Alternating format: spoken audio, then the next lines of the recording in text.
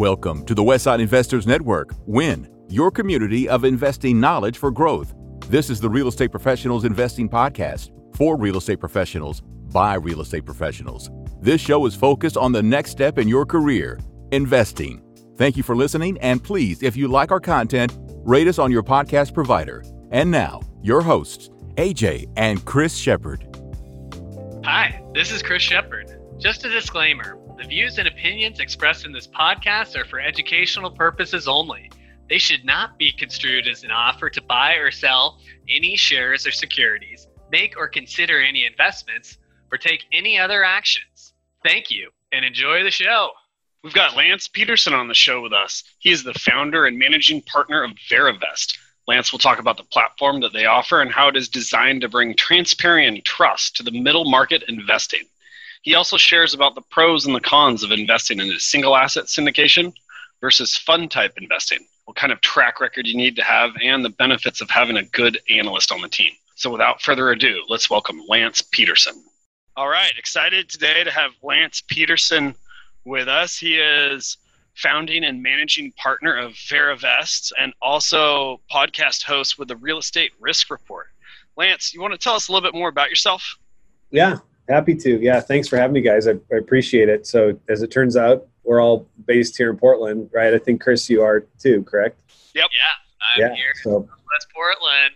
So you got three Portland guys on the show today. I suppose yours is probably more local, but my show, I talk to people. I guess you have guests all over the place too, but yeah, I mean, a bit about me. So I moved out here to Portland. I'm from North Dakota originally in 99, and I got into this sort of real estate world in 2008 when I teamed up with my business partner, Matt Burke, who's been a commercial hard money lender in the Pacific Northwest for years and years and years. I didn't know anything about it.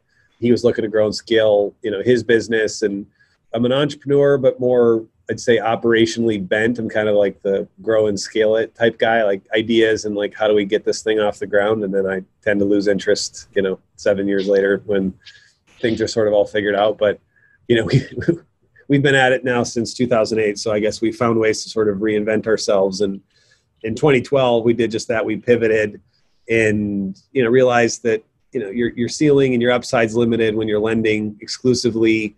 Money's fungible, right? There's people willing to borrow for less. And so we said, hey, what are our skills? What can we bring to the table? And, Matt's a great underwriter and he's got a good sense for, just capital structure and what's a good deal and those sorts of things. So we decided that we'd be better off finding, great operators around the country, executing any number of strategies and raising, capital from our investor base and allocating into those strategies through some, discretionary investment funds. So we did that. That was in 2012. And we also launched an advisory practice where we helped real estate entrepreneurs around the country to, structure their, usually they were, blind pool funds, open-ended, closed-ended, just depend upon their strategy and structure and, who they're trying to sell the fund to. And so we've done, since that time, I think I'm now over 180 engagements. So spend a lot of my time, having those conversations and trying to help, craft those things. And out of that, we found that there was a need in the market for sort of middle and back office administration for these investment vehicles, whether they're single asset syndications, joint ventures, funds, and sort of the accidental business then was that which we now refer to as Verivest. And, we do all the bookkeeping and accounting and all those things. So for us, that's kind of what I do, but really the North Star for us is really just trying to help, get more capital into the space to worthy, real estate entrepreneurs, right? So we feel like it's a great source for passive investors, your high net worth investor to, get into these things. So the Jobs Act was kind of a watershed moment back in, 2012 and then 2013 when, they lifted the prohibition from advertising and soliciting publicly. So really we've been riding that wave and trying to do everything we can to just help encourage and get more and more participants into the space and, allocating capital. So that's sort of a high level, what I do, but more on the capital side, not so much on the, operation side, although we make investments, very active investor, into deals around the country. Wow. Lance, it sounds like you've got, since 2012, you've got a lot going on. Just to clarify, so did you start, doing funds yourself and purchasing assets and as well kind of getting into Verivest? Yeah, we did. So, Matt launched his first fund in 2001, so it was a debt fund. And so we had a lot of experience just managing funds. That was one of the things that we felt like we brought to the table, is that we probably, many people could call themselves fund managers. We just felt like we were more students of all things involved. So it was sort of a core competence for us. So in 2012, we launched, I guess we didn't launch until 2013, but it was a discretionary open-ended fund where we could basically, go in and do a joint venture deal, bring the capital to a multifamily deal, or it was a super broad, discretion. We could do whatever we wanted to do basically within the real estate realm. So that's what we did. And that's what that firm is called Fairway America. So Fairway America at this point is just exclusively a private equity real estate firm. And that's open-ended. So essentially that means that anyone can invest at any point, and you guys can use the funds discretionarily and just produce a return. As long as you're an accredited investor, right? So you meet that standard, you put money in. So when you say open-ended in the fund world, it just sort of it means that you have a redemption right. That means that I can invest in, and then there's some way for me to get out of that without the underlying assets necessarily having, to be sold.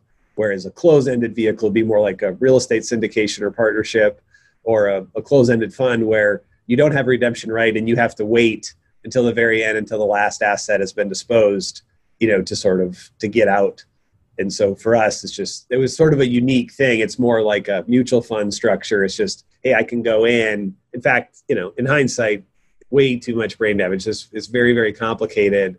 But that was sort of also why we ended up doing the fund admin practices, that we became really, really good at administering these very, very, very complicated structures. And, because you have to, for it to be open-ended to let somebody get out, you have to strike NAV, or net asset value, meaning you have to figure out what you believe the underlying assets are worth, so that when someone gets out, they're going to get out at a different unit price. The price fluctuates for a unit depending upon, the value of the underlying asset. So as an example, in COVID, right, you end up writing down a bunch of the asset values, which means that the price of the per share goes down. So if someone wants to get out at that point, they're going to have to go out at the lower price. It's just a lot more, moving parts. I don't necessarily encourage most people to do that, right? But for us, it's sort of, from the investor's perspective, it's really great because they get this investment is sort of diversified a lot across lots of things, but they don't necessarily have to wait, to sort of take their money off the table, so to speak. Yeah, for an event, asset liquidation event.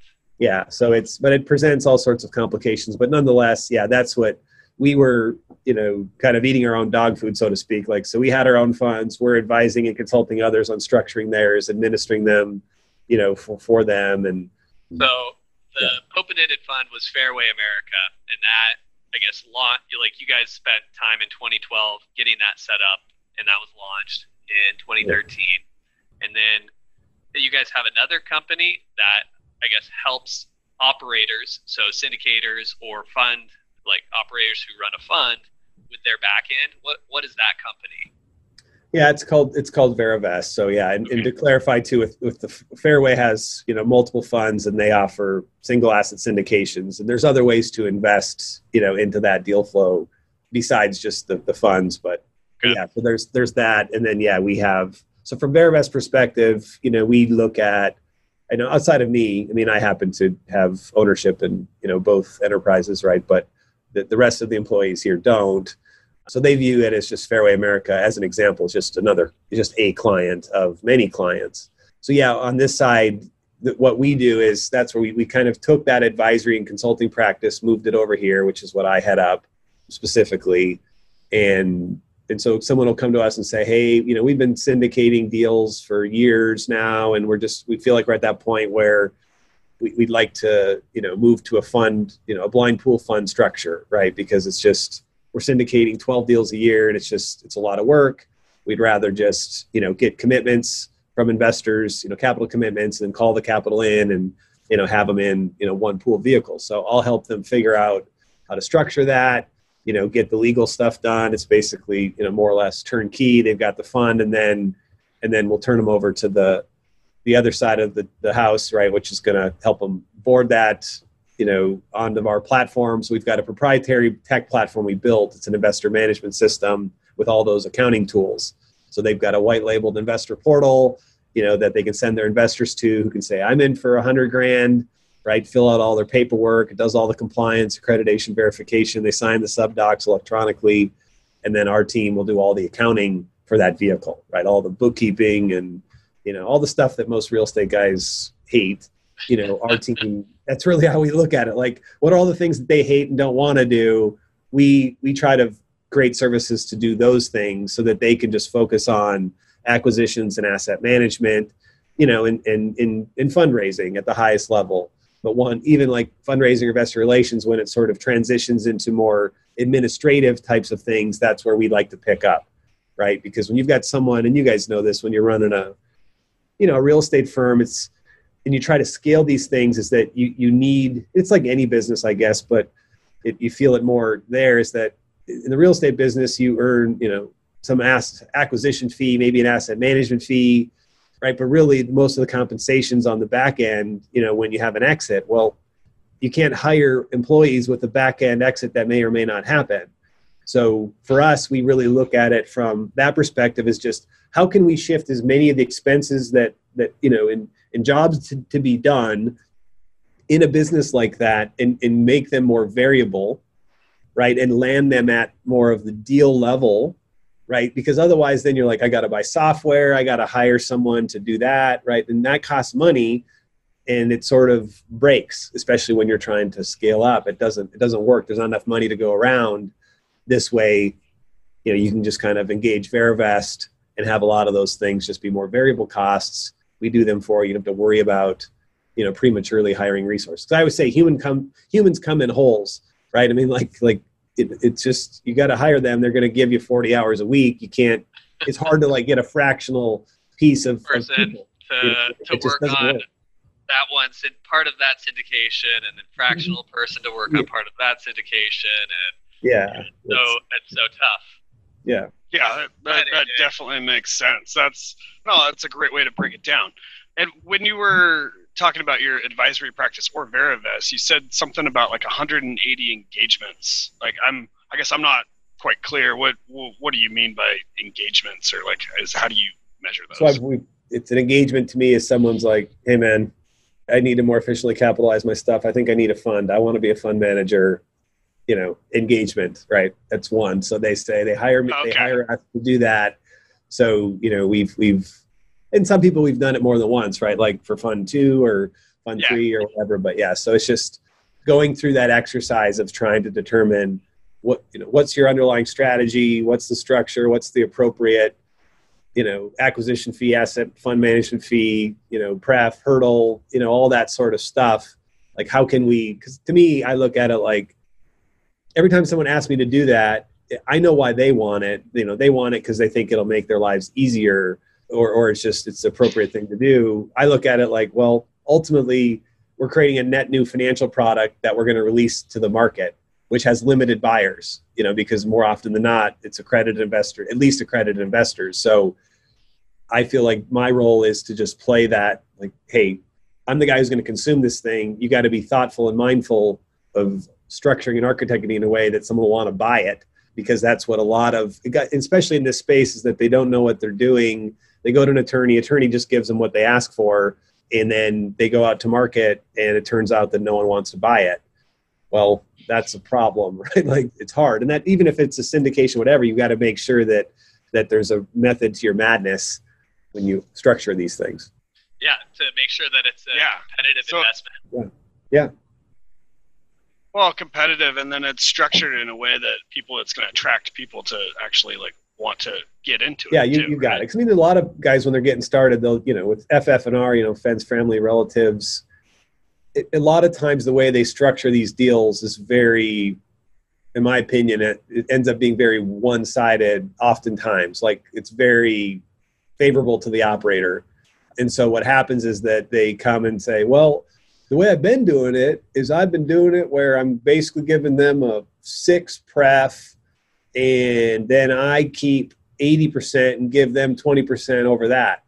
And then I'm like, well, I hate to break it to you, not very marketable, right? Like, so, I hope that you've got a lot of friends and family and relatives that you could, hey, kudos to you. Keep cutting that deal. That's, your thing. But I'm just telling you, if you've tapped out all your friends, family, and relatives, and they don't have any money left to invest, you're not going to get any love in the market. And it's odd, but it's just, I spend more of my time just sort of trying to get that through to people that, okay, I get it. I understand you want to get paid. I'm not saying that you shouldn't. It's just, you've got to understand that there are competitive forces, right? And that others do what you do. And when you go out to people who don't already know, like, and trust you, there's a lot of friction. And so for me, that's where I feel like everything I do is just trying to remove that friction. Because to me, and this is what, if you follow me on LinkedIn or whatever, I call it trust is the transaction, right? So when you're trying to raise capital, the real transaction is, how do I convince the counterparty to trust me? Because if I can't convince them to trust me, they're not going to wire me money, right? Like, so everything that stands in that way, how can I reduce or eliminate the things that make it hard for people to get to that place? Right. And that's where at Verivest, some of the recent services we launched a public directory, right? Because investors are trying to go, where can I find guys who have deals, right? And meet them. And then when I meet them, what are the things that get in their way? And the things you hear a lot, right, from investors of all shapes and sizes, like, how do I know these guys aren't crooks and criminals, right? So background checks. But if everyone and their brother ran a background check, all 50 members of your, it doesn't make sense. And then having gets expensive, and then having them give me the background check. I mean, how do I know you didn't just forge it and delete things that weren't good, right? And then, like, the track record, like, everyone's running around saying they've got a proven track record. I mean, if I had a nickel for everyone that told me they had a proven track record, I'd be a very wealthy man and I wouldn't be here right now. But it's not the case. When people give you stuff and say, I've bought $500 million worth of real estate, I'm like, let's be real here. Like, no one, they're like, well, maybe you did, maybe you didn't. I have no idea, right? Like, you can make up all the crap you want, and unfortunately, people do, right? We don't even know if we can trust what we hear on the news or the newspaper. I mean, they're online. Like, we don't trust anything anymore.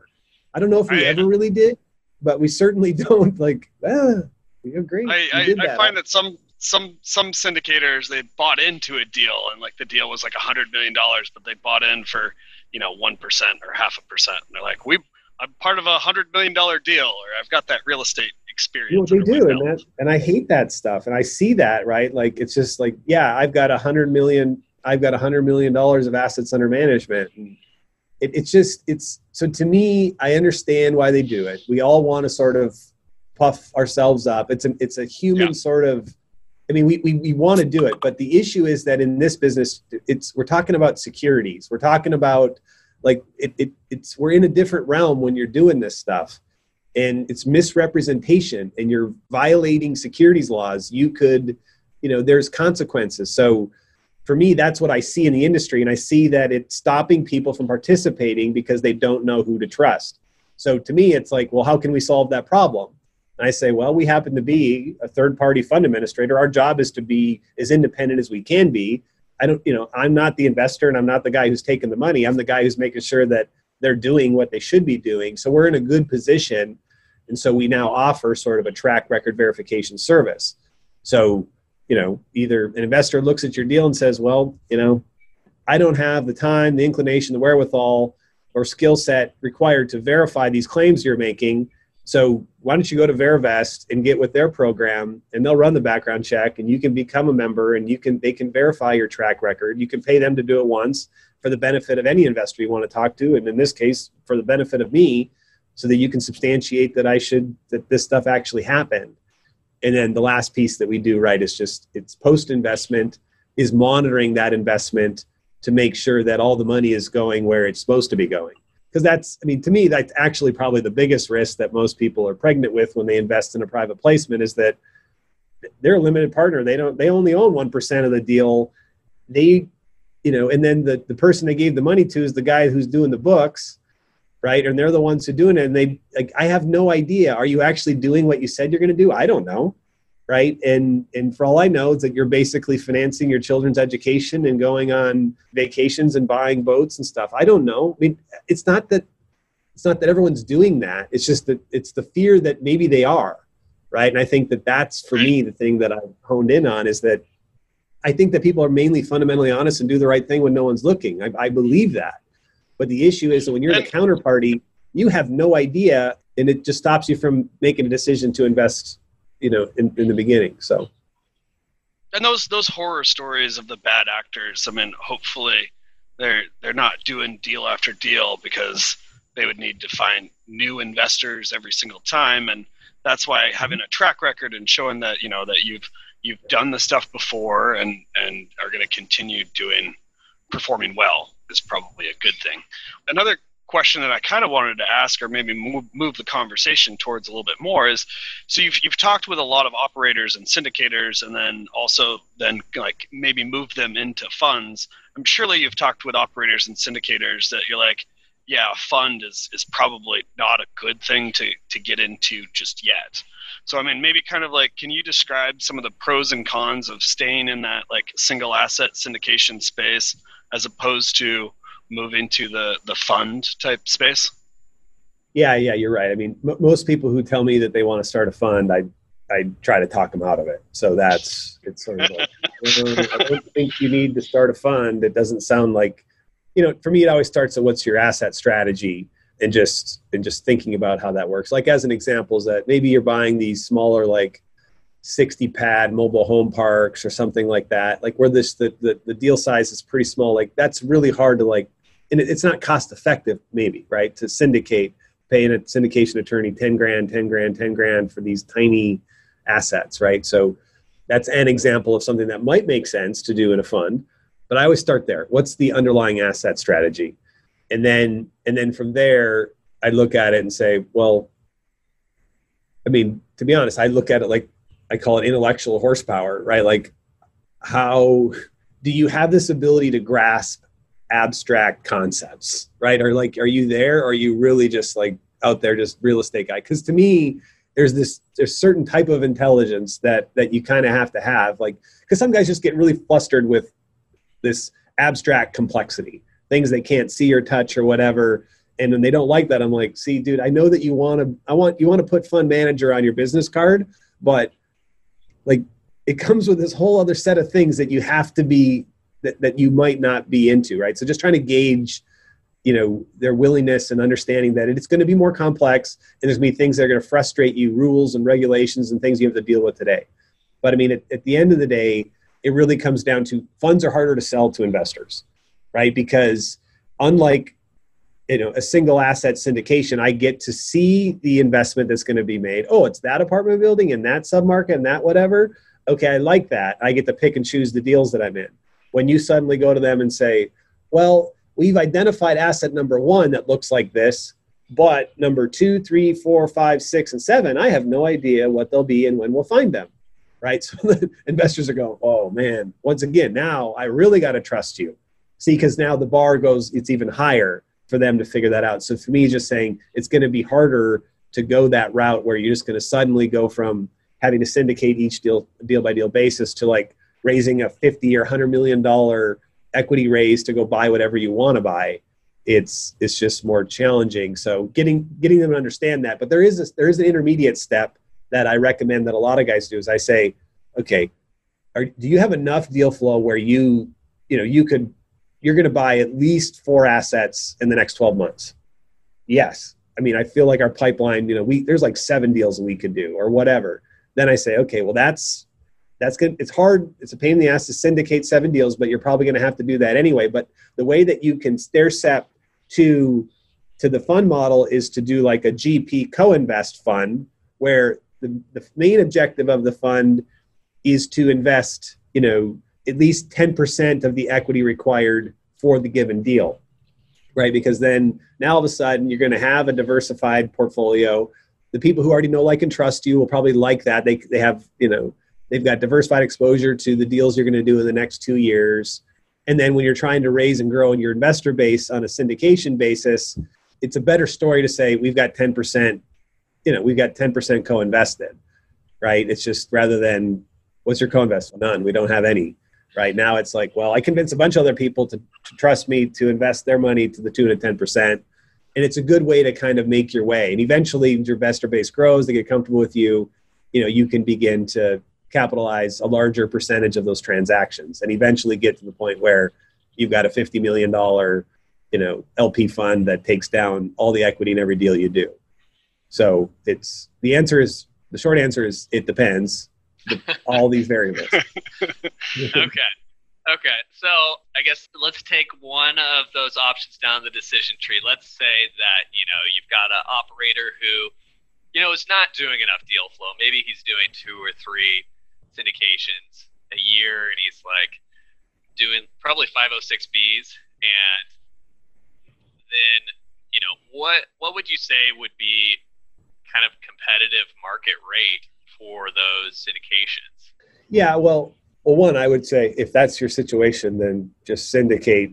If that situation doesn't change, just keep syndicating your deals. Like that's the best way to go because it has built-in scarcity. There's only so much of it, it's whatever. Now, in terms of market rate, I mean, the answer ultimately is it depends, but I think it just comes down to how much experience you have. I mean, because my advice to somebody who's sort of doesn't have that lengthy proven track record is I'm going to say, listen, give a higher pref than the rest of them, right? Meaning at this point, we see a downward sort of, things are now trending off of the magic 8 to 7, right? You see more and more people at 7, given that we're in this like negative to 0 interest rate environment. So I'd say, dude, investors think about the downside. You think about the upside. They think about the downside. So you can differentiate yourself by giving a higher pref, right, than the other guys. So go 10. Who cares, right? Give them 10. Demonstrate that that you don't have as much experience, and then maybe you can have a little more aggressive split above that, 60-40, 65-35, things like that. But it's just once again trying to take their situation and say how is the investor community going to look at you vis-a-vis the alternatives, right? Because everyone gets obsessed with this stuff because I do think there is some magical market rate or whatever. And I'm going like, I know it makes it easier to think like that, but that's not how it really works, right? Because if you obsess with the metrics or the economics on the deal as though the only thing that's how investors make decisions, you're sunk right now, right? What you really need to be more focused on is your narrative. What's your story? What makes you different? Where do you look for deals? How did you get that deal? All these other things, it's that people buy people. So as much as I like and teaching people to be more analytical about it, dude, it's not lost on me that all investors are still making emotional decisions. So I'm saying get your story down and have them fall in love with you before they even find out what the damn terms are. But when they do find out the terms, send signals to them that says, I'm being intellectually honest with myself about my realities. If I've only acquired $20 million worth of commercial real estate and I've only been in the game for 3 years, then show them that you're cognizant of that by showing them that you're willing to be aggressive and prove yourself. Because that's what it takes, right? But if you've been in business and you've done $500 million worth of transactions, conversely, investors need to realize that the risk has been mitigated through their experience, right? If they've got a robust track record and they've proven track record for real, then be ready that you're going to not get as much. The economics won't be as good on the exact same deal being operated by 2 different parties, one who's inexperienced and one who's very experienced. Because to me, it all comes down to, that's why I run the real estate risk report, is that to me, it's all about more experience just means that the risk premium, it's been de-risked through their experience. Yep. Conversely, an inexperienced guy, there's more risk due to their inexperience. You need to be compensated for that risk, right? And so it's all the experienced guys want to tell me, investors, you should only invest with experienced guys. And then I'm going, yeah, it's convenient for you. That's a great talk track, but that's you used to be the inexperienced guy and you were bitching all the time about how you could never get any money and all the big guys get all the money. It's like, it's not that simple. I kind of had another question along those lines is like, what, you talked about this progression of like doing single asset and then the GP co-invest fund and then like a fund. Like, I guess what sort of like track record or experience do you think someone needs to have to kind of move up that ladder? Or like, kind of like, what's your experience with that? Yeah, I think that's sort of that delicate balance. I mean, so the advice that I give most guys, because there's a couple ways, there really is no shortcut in this game, but there are a few shorter paths than others, right? And I think that the sort of institutional or quasi-institutional capital route where you can go and just, basically you're working for them and the fees, what you're getting is very slim. Like that's a route you could go to kind of build up that track record. But to me, I think at all times you should be trying to build this high net worth investor base, this group of people, this community around you that, likes what you're doing, even if you are having to augment with sort of selling your soul to the institutional capital sources along the way. But so with that said, right, is that the danger is that if you syndicate too long, then you program your investor base to think that I want to pick and choose, right? And so there is sort of that you've got to be always sort of threatening that things might change, right? So that's kind of why I feel like there's an appropriate time, which is a little different maybe for everybody, where you start to demonstrate that, hey, we're really hitting our stride here. And that's why I like that GP co-invest fund, because it's sort of that like initial shock to the system, but it's not like you really care if you raise a ton of money into that. It's more of almost like introducing it as though like, here's where we're headed, folks. So once again, the more success that I find, you need to realize that your ability to pick and choose with us is going to diminish, right? Like this is the model that we're going. Because if you do it forever, they'll never move over. They just won't switch. They're like, I'm not investing in your fund. No way. And then you get in this position where, but a fund does, like I said, once you hit a certain volume, you want to have the ability just to go out and say, let's get some commitments. We call the money in, but some guys never get there. Like, so it's just a matter of volume, really. Like, it's just how robust is your pipeline ultimately. So you mentioned pipeline there too, as well, but I also feel like the structure of the team and the operators team, like having enough people focused on acquisitions and then implementing those value add plans, severely affects their ability to do more deals. Like what's kind of a typical setup for an operator's team? Like, is it like 15 or 20 people, or is it, the operator and his cousin? Yeah, it seems like it's closer to the latter, right? I mean, and I think that this is what, and I just think that this is what we're going to continue to see more of. I mean, I hope that we at Verivest help proliferate this, because I feel like the more that we lower the barrier to entry to kind of form your own real estate investment firm, then you really can get like who's in charge of acquisitions, who's in charge of asset management or the value add plan, construction and whatever it takes depending on your strategy. You got an analyst, right? So that's the one that a lot of people overlook. I mean, to me, it's trying to find that great analyst as soon as possible, right? And having a superstar analyst on your team. Obviously, it's the key to having, for the acquisitions guy who's out there kicking dirt and shaking hands and meeting people and negotiating, to have an awesome analyst. And then the asset management piece. And then I think ultimately you're going to have someone who's more of that, investor relations, who's sort of nurturing the relationships with the investors. So, I mean, if you did it right, you could have a team as small as sort of 4 key sort of, people who've got a lot of horsepower, leverage some of the, VAs, like even at our team. And we got a team in the Philippines and we each sort of have VAs, and it's just like, this is the beauty of living in this day and age, is that you don't even have to have an office. You don't have to have a lot of stuff. So I think that what we used to see with some of this stuff was these big shops of 25, 30, 50 people. I just think that that's just not going to see it as much anymore, because you can get away with just having an A-team sort of approach. Yeah. You mentioned this analyst position, and, I feel like when you're starting out a syndication or a fund, you're doing everything. I guess when you're starting out as an operator of a syndication, yeah, you're pretty much doing everything. But can you dive in a little deeper on like what an analyst actually does and how, kind of what they're underwriting and what you think is important for that role?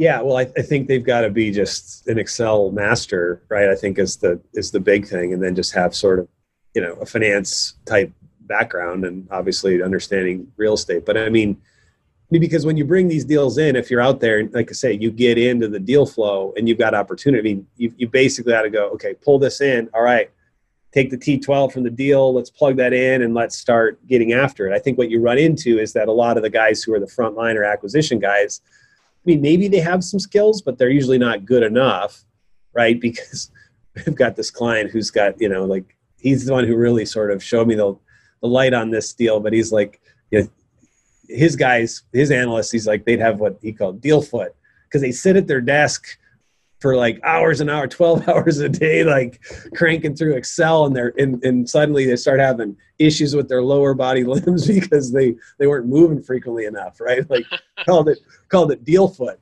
right? Because if they were really cranking on a deal that they were underwriting, you would get this tingling sensation and sort of like can't feel his foot anymore. So I just think that's sort of, when I say analyst, that's what I'm talking about, is just somebody who can really tear through stuff and really get down to where you've got that pro forma. Because that's what that's what a great operator, that's what the expectation is. Investors expect that that's what's happening. Now, it's not always happening, but that sensitivity analysis, and that should be done. I think everyone wishes they did it, but if you don't have a good analyst, at some point you can only move through so many deals, right? Because how do you get comfortable? I don't really know the answer to that, but now I've heard, and I always forget the name of it, but there's like services, like not Upwork, but there's like some service out online where you can like rent an analyst or something. So it's, I don't know. It's a whole thing.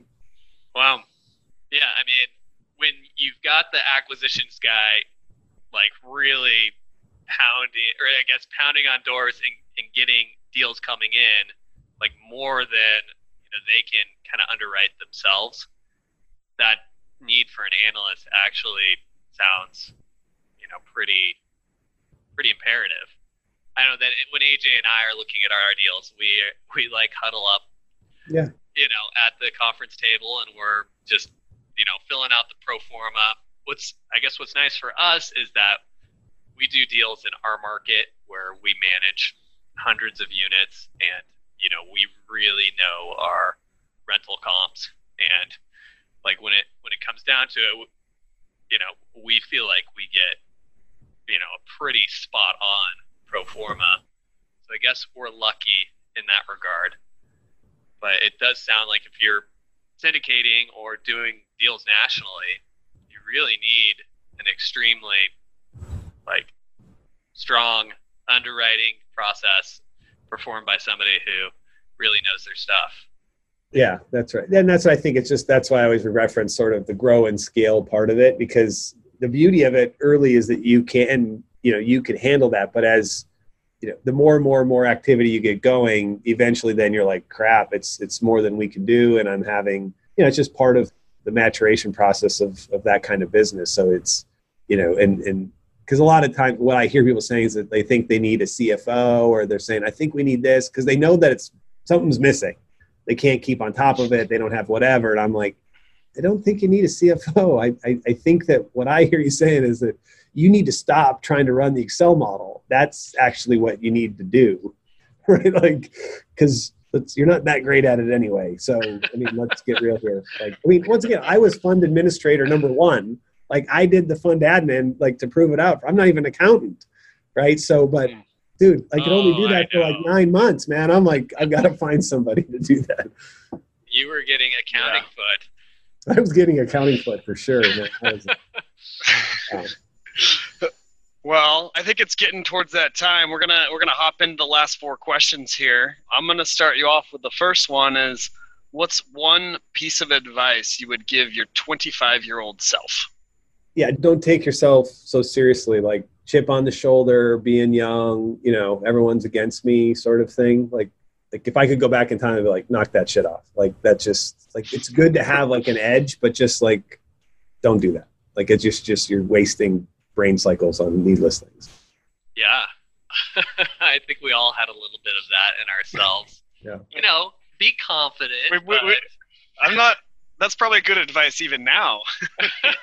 I feel like we still might have a little bit of that.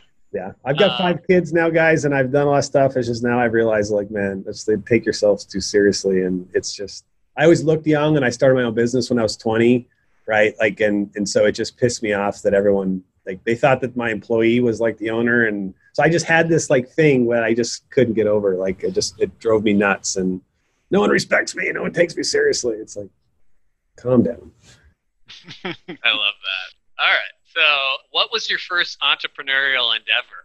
My first one was, I don't know if you guys remember this, but you used to be able to go and sell like these greeting cards, like by mail thing. So like I did that. Like when I was like 11 or 10, I used to go door to door and sell like the holiday cards out of this like magazine, like of my own volition. Like I still look back like, why did I do that? Like that's just seems weird, but that was my first entrepreneurial sort of endeavor.